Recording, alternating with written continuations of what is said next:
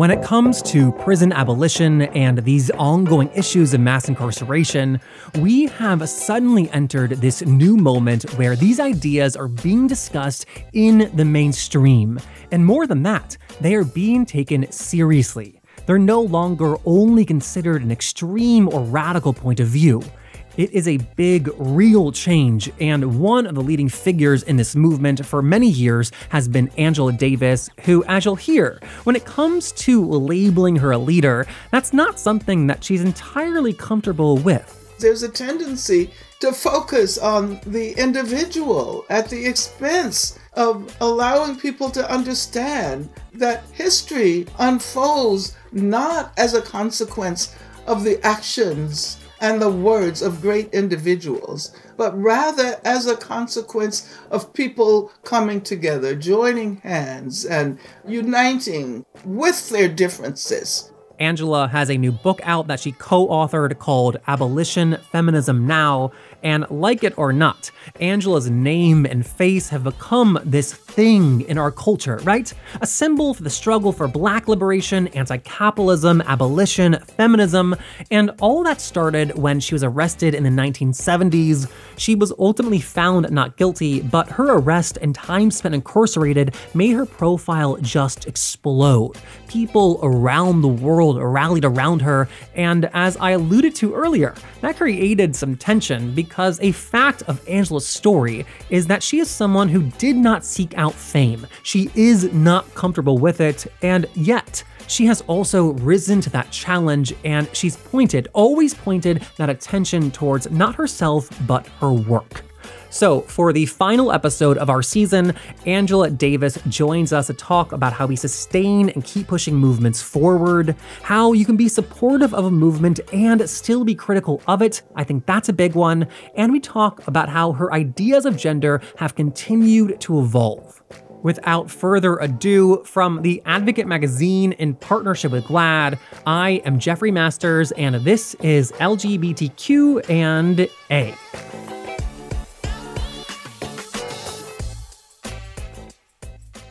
So you describe the period you were incarcerated as being immensely fruitful. Not only was it critical in shaping your political journey you've written, but you say it also helped you discover your intellectual vocation. What specifically did you learn or experience during that time that was so influential in shaping you? First of all, I should say, as the years have passed and as the negative aspects of imprisonment have begun to sort of recede, I've recognized how fruitful that period was and in many ways how much of a gift it was. Before being imprisoned, I had devoted many years to struggles for the freedom of political prisoners, along, of course, with many other activists. And I really thought we understood the role of jails and prisons as instruments of racism and repression. But when I was arrested myself, I began to realize that we were not taking into account the degree to which these institutions were so deeply gendered. Of course, we did not have access to the theoretical language at the time, but I realized there was a profound gap in our understanding that we had been engaged in these struggles as if the only people who went to jail and prison were men. Of course, that was a time which witnessed the rise of the women's liberation movement. I supported the women's liberation movement, but I was deeply critical at the same time. During the time I was in jail, I had the opportunity to engage in extended reflections. I wrote 2 major articles when I was in jail. One was on Black women in slavery, which I thought was relevant to the debates at that time, to the contemporary debates around the role of Black women in struggles for Black liberation. The other article was on the question of how gender equality is inherent to capitalism. And that was inspired very much by the philosophical ideas of my mentor, Herbert Marcuse. But I suppose I can say briefly that as someone who had been active for quite a long time and who had been, rushing around from one rally to the next, and trying to engage in intellectual labor at the same time, this was really the first time that I had the opportunity to reflect deeply on this question of gender. I don't want to oversimplify things at all, but do you think you might not have found your way to becoming such a significant figure in the abolitionist movement had you not spent time behind bars? I'm not sure how to answer that question. For one, I don't really consider myself so significant as an individual. I see all of the work that I've done in relation to abolition and other movements as a part of collective struggles. So I don't know whether I would have played exactly the same role had I not gone to jail, but I like to think that there would not have been any major difference in the role that I played. Whether I would have become a known figure or not, probably not. Probably hardly anyone would have known my name had it not been for the incredibly phenomenal movement that was organized all over this country and all over the world. And so I like to think of myself as standing in for that movement, rather than, as an individual who has the kind of distinctive qualities that would lead to becoming a known person. And isn't that the great irony, too, of arresting you and putting you on trial, is that it did make you this international rock star, right? And you were able to use that celebrity to become even more effective in your work. I have to say that I did not welcome that role, and I still feel a bit uncomfortable. You're very humble in that role. Well, tell me this. The first place you were housed was the Women's House of Detention, and you've written extensively about what a queer place that prison was. I could not tell, though, if you were out and aware of your own sexuality at that time. How aware were you, or how were you thinking about it? Well, I, cringe when I look at, some of the language that I use in describing life in the Women's House of Detention, and how I was often critical of the way that, some of the women seemed more interested in hooking up in personal relationships and developing surrogate family formations than organizing against the jail administration. That was how I saw my major identity as political. And to a certain extent, I still do. I didn't identify as queer at the time. It would be many years before this identification would become meaningful for me as an individual. But I do think that spending time in the Women's House of Detention, the House of D, we called it, and being inside a queer culture had an impact on me, had a great impact on me. I was wondering that because in your autobiography, which amazingly was edited by Toni Morrison, you do not mention your sexuality, but the book was published in 1974, and I didn't know if including your own sexuality would have been an option even at that time. There really would have been nothing for me to write about at that time. I was supportive of the, what we then called the gay liberation movement, but I myself did not identify as queer and was not involved in the kinds of relationships that would have generated that kind of identification. Oh, okay. That makes sense. Let me say that I totally support the politics of coming out. But at the same time, I'm critical of the assumption that one's identity has to be the major driving force that determines one's politics. And I should say that I was supportive of the gay liberation movement long before I identified as a member of the LGBTQ community. This is a logic that is pretty much the same that I've attempted to use with respect to other movements of liberation. I don't have to be a member of the Latinx community to be a passionate supporter of anti-Latinx racism, to place defense of immigrants, for example, at the center of my own political awareness. And I should point out that I've always been critical of movements whose sole aim is assimilation, including those Black movements that are only concerned with integration, inclusion, and not radical transformation. So while early on before I entered as a member of the LGBTQ community, I embraced those sectors of the gay movement that were anti-racist and anti-capitalist. I didn't identify with narrow demands for equality in the military or marriage equality. Not that I wouldn't be supportive of these demands as civil rights demands, but just as civil rights for racially oppressed people don't go nearly far enough in terms of calling for economic and social and cultural transformation, I've always supported those radical sectors of the LGBTQ movement that called for the abolition of marriage as a capitalist institution and the dismantling of the military. And I think that looking at the movements overall more generally, the fight for Black liberation, for queer liberation in the 70s and 80s, my perspective was that I was seeing separate things who did not interact as much. So I guess I'm wondering if you advocating for communities you're not a part of, did you feel like you were in the minority there?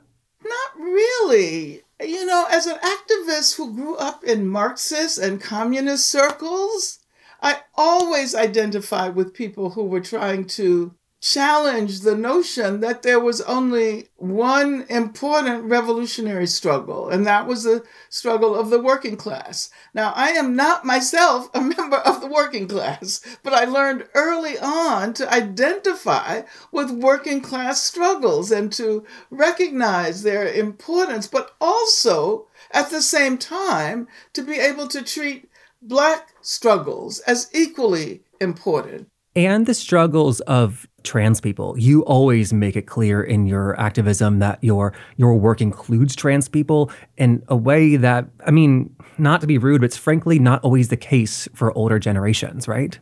This emerged from the work we were doing in critical resistance. And I can remember very clearly that the first stage was a kind of defense of the rights of trans people in prison. And then we recognized the degree to which the experiences of trans people are represented an institutional gendering of the prison industrial complex, that we had to think about this focus on gender as structural. Therefore, I think I'm not the only one whose awareness was expanded by involvement with trans people in prison. And at the same time, I was involved in campaigns against gender violence. And those campaigns that developed in defense of trans women, such as C.C. McDonald, especially trans women of color, helped us to understand the structural nature of gender violence. And I can say that TGIJP, the Transgender Gender Variant Intersex Justice Project that Ms. Major led for such a long time here in the Bay Area, had a profound impact on my thinking with respect to the absolute centrality of defending trans people. I love Miss Major. That is the amazing trans elder for everyone listening. I was asking about your own experience of queerness because for many, many outlets who interview you, much of the time your queerness doesn't even come up once. Yeah, well, I'm a person who doesn't, focus so much on individual identities as I do on collective struggles. I'm a member of the Black community, but I don't usually say as a Black person. My whole notion of identity comes not from what a person happens to be, but from that person's willingness to engage in radical struggles to create a better world. And so I would say that that tension between identity and politics, or one might describe it as the politics of identity, or the identification of political struggles as central in our quest to change the world. I'm interested in struggle. Let me put it that way, and I've always been since I was a very young child. More so than being interested in simply, naming the identity of a person, whether it be myself or someone else. I mean, I always point out that there's so many Black people with whom I cannot identify. And so therefore, I don't talk about the Black community as a homogeneous community. And I don't talk about the Black struggle as a struggle only of Black people. I talk about the Black struggle as a struggle in which people of many different racial and ethnic backgrounds have participated and are responsible for the victories that have been won. I totally hear that, especially when you are framing the argument. However, right now, abolition, the prison industrial complex, we're having these conversations in the mainstream, I think, more than ever. And feel free to disagree with this, but when it comes to these public discussions about mass incarceration, abolition, I often hear them being framed as a Black issue, something that only affects Black people. I mean, I wonder if you agree with that, but I also wonder, how can we talk about these issues and acknowledge that Black people are disproportionately affected while also letting people know that this affects all of us? First of all, we're engaged in this conversation in the aftermath of the recall of Chesa Boudin from his position as district attorney of San Francisco. So I have to acknowledge that we're in a period that is a kind of a counter-revolutionary period, one would say, in which there are politicians, liberal politicians, pulling out the crime, the crime issue, the ideology of the war against crime, and are attempting to push us back in a backwards direction. I'm saying that to insist that I think abolition is still a radical demand. I think particularly in the recent period since the rise of Black Lives Matter, and especially since the summer of 2020, when more people went out into the streets than ever before, when more white people demonstrated in this country than ever before in its history, that we are at a period where there is beginning to be an understanding of the intersectionality of all of these issues, of the fact that racism doesn't simply affect Black communities and communities of color, but it affects everyone. Capitalism is racial capitalism. Capitalism is founded on slavery and colonialism, and that you can't really talk about the history of Black people without also talking about the genocidal assaults on indigenous people and on Latinx populations, and also on white people. Perhaps this is perhaps I'm referring to a quest for a different kind of intersectional understanding, but I do think that now more than ever before, we can glimpse the possibilities of that kind of understanding. Mass incarceration, and let me put it this way: mass incarceration is not simply a reenactment of slavery. I mean, of course, we're living continually the afterlife of slavery.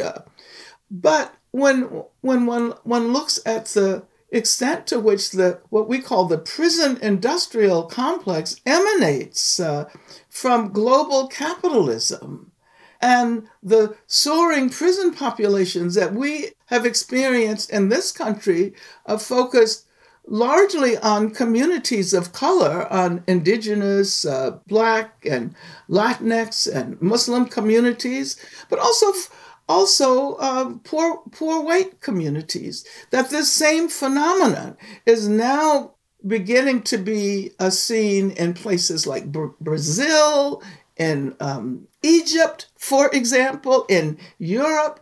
So this is a global phenomenon that is important, even as we recognize the globality of climate change. I was thinking that because of what you said earlier about how we need to look beyond our own identities. And so many people though today, they want to feed the poor, they want to help homeless people, but when it comes to voting, their votes don't indicate that those desires are real. Well, it's an indication of the fact that there is so much more work to be done in this country. And if I point to the summer of 2020 as a turning point, it is not so much because of what was accomplished then, but rather because I think that we have created the foundation for a new kind of organizing that emphasizes ways in which we're all interconnected, and not only humans, but that our fate is interconnected with the fate of other animals, other non-human animals on this planet, and the flora of this planet. You mentioned the DA in San Francisco who just got recalled. Are there big wins you can point to in recent years that do indicate a more positive change? Well, yes, there have been big wins, but there have also been big losses. In a sense, it's been about, one step forward and two steps backward. I'm especially concerned about this tendency now to challenge the abolitionist movements that have emerged in conjunction with Black Lives Matter's movement. And let me say parenthetically that I think that so many people came to identify with the call to make Black Lives Matter because they recognized that it wasn't focused only on Black people, but rather the message of that demand is that in order for all lives to matter, we have to guarantee that Black lives matter. So there's a kind of logic of intersectionality inherent in the very demand. But, I'm someone who's learned never to simply assume that, one or two or three or four progressive victories mean that we are moving in a radical direction. We always not only have to defend the victories that we win, but we have to push forward. And this is a period, I think, that calls for even more intense organizing efforts on the part of everyone who believes in justice and equality and freedom. So before I let you go, last question, but when it comes to your legacy, you're on t-shirts, you're on posters, you're in songs by the Rolling Stones and John Lennon, Yoko Ono. Knowing that your name and face have become something so much bigger than you, I feel like you won't have a say in what your legacy will be. Knowing that, does that legacy differ from what you would want it to be? Well, whenever people have asked me about my legacy, I pointed out that I'm not so interested in my individual legacy as I am in the legacy of the movements that I have been involved in. I don't, I feel, pretty uncomfortable in this position of an individual who should be concerned about a legacy. Even after all these years, is that true? Yes, even after all these years, because I'm aware of the ways in which, especially in capitalist societies, there's a tendency to focus on the individual at the expense of allowing people to understand that history unfolds not as a consequence of the actions and the words of great individuals, but rather as a consequence of people coming together, joining hands, and uniting with their differences. not across their differences, but with their differences in a quest to create more freedom and more happiness in the world. Thank you so much for spending time today. Oh, absolutely. So nice to talk to you as well. And that is our show. Angela's new book that's out is called Abolition Feminism Now. And if you want to hear more about the Women's House of Detention where Angela is imprisoned, and specifically the prison's vital place in queer history, well, the historian Hugh Ryan is just the man to talk to. When I would talk to people about Stonewall, they would tell me, that night on Stonewall, we looked to the prison because we saw the women rioting and chanting, gay rights, gay rights, gay rights. And yet that didn't come up in discussions of Stonewall. And then I found out the prison was 500 feet from the Stonewall Inn, that they could see each other, that Christopher Street dead-ended into the prison, that the Gay Liberation Front was founded in part because they wanted to protest the House of Detention, that 40% of people today incarcerated in women's prisons identify as LGBTQ in some strain. Over and over again, these data points seem to tell me that this prison and prisons generally were incredibly important to queer history. These prisons were concatenating queer people into one place. And that place for women in New York was Greenwich Village, the most important spot in New York City's queer history. How could those two things not go together? Now, I got to speak to Hugh last month when his book came out. That is called The Women's House of Detention. The full interview with him is in our feed right now if you want to check that out. And I should also say, too, that Hugh's book was incredibly eye-opening and helpful when it came to preparing for this interview today.